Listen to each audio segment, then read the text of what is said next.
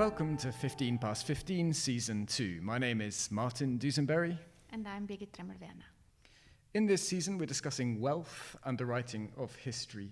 And one of the key themes that we've been thinking about and that we'll be discussing today is the relationship between natural resources and wealth. As we record this episode at the end of August 2019, forest fires are blazing in one of the world's greatest natural resources, the Amazon region. And it's therefore a great pleasure to be able to welcome an expert on 20th century Brazil, Dr. Antoine Acker, who is a postdoctoral researcher at the University of Zurich here at the History Department. Antoine, thanks very much for being with us today. Thank you.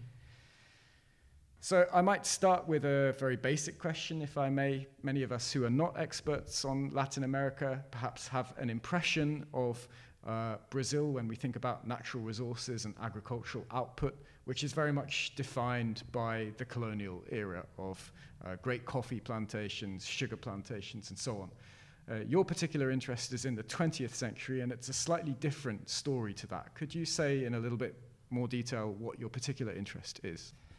I'm interested in the production of oil, of petroleum in Brazil since 1939. That is, since the discovery of the first oil well in the region of Bahia of Salvador, which is the northeast of the country, and how the idea of transforming Brazil into a producer of oil worked as a vector of modernization, of industrialization in the country, basically, and making Brazil a self-standing industrialized economy. So this is a period, if we think about the global context, when Brazil's place in the world economy is transforming. I think you have a figure at one point in an essay, which we'll discuss in a minute, of Brazil's GDP tripling from 1% of the world's GDP to 3% across this 40-year period. Is that to do with oil and petroleum in particular? Exactly. So from the 1930s, from the 1970s, you have Brazil's share in the world's GDP tripling, basically. I wouldn't say it is directly connected to the development of an oil economy in Brazil, because oil only became a very important, industrial item in Brazil, an export item in the late 1950s, let's say. But Brazilians constructed a whole imaginary of industrialization, which was tightly intertwined with the idea of becoming a petroleum producer, because petroleum was seen as a natural resource which for the country could have play a very different role than colonial natural resources have played in the past, such as sugar, coffee, or timber, for example. Brazil used to be a provider of primary goods for European economy and the North American economy, essentially. And the idea was, with petroleum, to rethink the relation between Brazilian society and the natural resources available in the Brazilian territory, and put those resources at the service of national industrialization. Great, so that has various different aspects. One is this very interesting language of oil as the black gold, in which the word black has particular racial and political overtones, especially in the northeast of Brazil. Could you say a little bit more about the imagination of a mixed race society that comes as part of this discovery of oil? Well, we're talking about a period above all from the 1930s to the 1960s, which is a period of nation building for Brazil, and which is also the first time in Brazilian history where you have a government which is trying to build a narrative that make all Brazilians stick together. And especially, although it only stay on a discursive level, because there is no concrete politics of racial equalities and social equalities back in the time, Brazil head of state, so Getúlio Vargas, is vehicling a discourse of racial integration, which is inspired from the writings of sociologist Gilberto Freire, which is an author which by the 1930s is trying to, let's say, reinterpret the Brazilian colonial history as the history of an encounter between races. And as part of this reinterpretation of Brazilian colonial history, you described the discovery of oil as a kind of revenge on history. That's a phrase filled with redolence. Can you say what you mean about the revenge of history or the revenge on history? It's very much connected to the place where petroleum was actually discovered in Brazil. I mean, the first place where petroleum came out of the Brazilian subsoil was Salvador da Bahia, which was Brazil's first colonial capital, basically. And it was in Brazil's northeast, which today is the poorest region of the country, but which used to be the cradle of the sugar agriculture, which developed by the mid-16th century and made Brazilian elites or colonial elites wealthy during the centuries to come. And basically, since the decrease in global demand in Brazilian sugar in the 19th century, you've got a phenomenon of decay of the sugar agriculture, sugar farming in the northeast, which basically will bring the northeast of Brazil towards the road of pauperization and impoverishment. And the fact that oil is discovered in Salvador, so in this place, which is considered the poorest of Brazil and which is considered also historical failure because this is the end of the colonial economy, kinds of sounds like the hope for a national rebirth. You mentioned that oil was first discovered in the northeast of the country. In the article that you've written about this, which is entitled A Different Story in the Anthropocene, Brazil's Post-Colonial Quest for Oil, which is forthcoming from Past and Present, you have a wonderful quotation from the energy minister in 1974 when oil was then discovered off the coast of Rio de Janeiro. And this energy minister was a man who has a Japanese name, Shigeaki Ueki, which is an entirely different story in itself. But he says, this discovery makes me want to go out and dance a samba in front of the government building.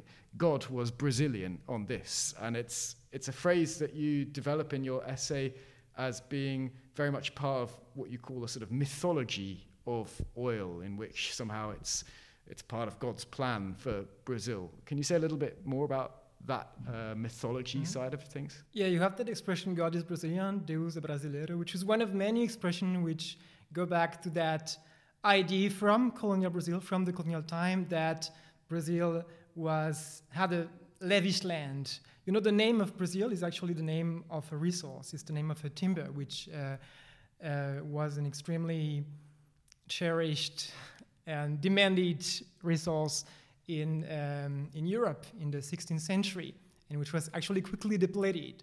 But already the name of the country, the fact that the name of the country is that of a resource considered a very rich resource, making people wealthy, shows how much the history of Brazil and its construction as a colony, as a political entity, is intertwined with the idea of, a very generous land which is full of resources.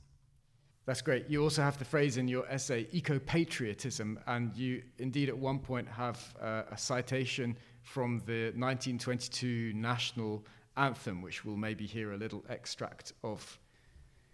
Eternally lying on a splendid cradle, to the sound of the sea and under deep skylight, thou flarest, O Brazil, crocket of America, illuminated by the sun of New World. Than the showiest land, thy smiling pretty prairies have more flowers, our groves have more life, our life in thy bosom more loves. Which actually shows that it is not only about idealizing Brazil as an Edenic land, but it is also about saying that Brazil's nature is actually superior to the nature of other countries and of other regions of the world. So there's a kind of discourse of exceptionality behind that. So it appears to me that all that you've been describing until now leads to a much bigger question that we are interested here in the writing of history. So this idea of writing about wealth connected to natural resources. Could you say a little bit about the sources for writing about natural resources? How is it different from writing about political history, for instance? I guess it depends of the topic. But in the case of my research about oil, I'm very much looking at human discourse about natural resources and how the relation or the link between humans and natural resources and the way they were managed changed over time. And I think one thing I'm using very much, especially regarding the state of Bahia and that northeastern region where oil was discovered, is looking at judiciary acts and judiciary conflicts between planters, like sugarcane planters, for example, and the Brazilian State Petroleum Company and Petroleum Agency, and how the use of the soil, the use of the land, changed through the change of the landowner, basically, and of those who were managing the land. But I guess, in my first book, I was working about the Amazon, and I was also trying to contribute to what I think is one very important input of environmental history in the field, which is to depict our human relation to natural resources as something which is not stable over time, but something that changes a lot, basically. And I guess you also have to get a sense of what that means materially for the environment. And data such as deforestation data are things which are very important for environmental historians, for example, or people working about natural resources. And in this sense, for my first research, I tended to work a lot with what was produced by other disciplines, such as archaeology or biology, things like soil analysis or coring. And of course, you work with the intermediary of other scientists, of texts written by, for example, natural scientists or archaeologists, sometimes anthropologists as well. So these are sources which you come into contact to indirectly, basically. I can see how these land registers and other scientific reports are important for you as sources, but your article also has a cultural history dimension, and you mentioned the national anthem as part of that, but you bring in a variety of sources. Could you say a bit more about that? I guess this is another side of the discussion we just had about Brazil as an Edenic land and the Edenic motif and what identifying role nature actually played in the history of the Brazilian nation building. And during that period of nation-making period, which many historians have called a period of nationalization of the Brazilian culture, so something which starts in the 1930s, you actually find in Brazilian cultural productions, in carnival songs, for example, sambas, but also poems or those literatura de cordéis, which are small booklets of very few pages, which are sold in Brazilian villages. In this cultural production, you actually can see this identification with natural resources. They talk about forests, they talk about soils, they talk about the climate and the weather, but they also talk about petroleum, which is, let's say, an item, I would say even an actor which is surging and emerging within the Brazilian national narrative in that time. And how do you think your story of Brazil can contribute to recent debates on the Anthropocene? Anthropocene debates, since they basically have started in the human sciences and even in the natural sciences, have been very much about the harm caused to the planet and to the climate by global capitalism, by Western-led capitalism, basically as an heritage of the first and second European industrialization. And historians have been having a hard time, let's say, to give a role to post-colonial countries, like formerly dominated and colonialized countries, in this narrative of the Anthropocene. The main discourse about, what we would call the global south and its role within the Anthropocene is about how the global south have been plundered, and exploited, and how the natural resources have been basically robbed to build the European industrialization through colonization and through imperialism. But we don't know a lot about how middle-income countries, such as Brazil, or you could say India, Indonesia, have started to play such an important role in the global economy and to become climate change contributors and contributors to the global exploitation of the environment as well. So this, in a way, then directly links to the very recent debates and questions about who do natural resources belong to, right? What lesson do we learn from the Brazilian case? I guess the Brazilian government and also petroleum agencies and experts mobilized around petroleum production were actually trying to present petroleum as a new resource which could become something that would benefit the entire nation and which could also serve to relieve Brazilian workers from hard work, for example, from hard work on the plantation through the mechanization of agriculture, thanks to the use of fossil fuels, but also a resource whose economic benefits could be redistributed. So this very much makes it sound as if oil is imagined in the mid-20th century as a kind of form of emancipation.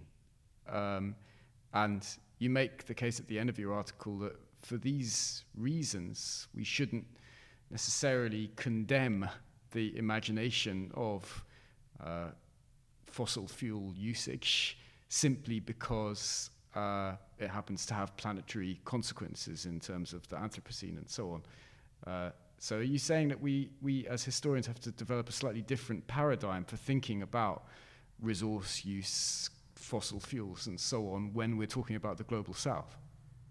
I guess the way we consider or envisage a particular resource very much has to do with the stage of scientific knowledge about that resource in the time we are doing it, basically.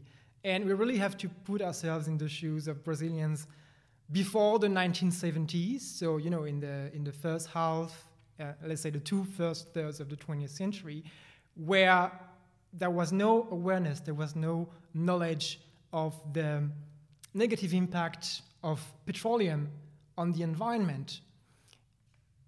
In places where a lot of petroleum had been found and explored and exchanged, such as Mexico, for example, or Burma, people were actually aware of how this could harm forests, for example, or of the accidents that oil spills could cause.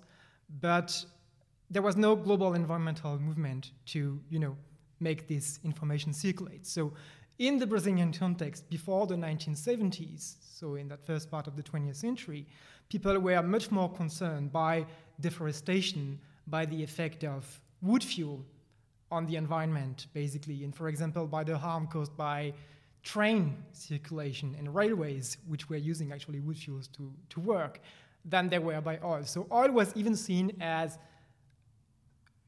something which today we would call green energy, an alternative energy, which could replace wood fuel, which had such a negative impact on Brazilian forest and on Brazilian nature. The tone of your article is remarkably unjudgmental.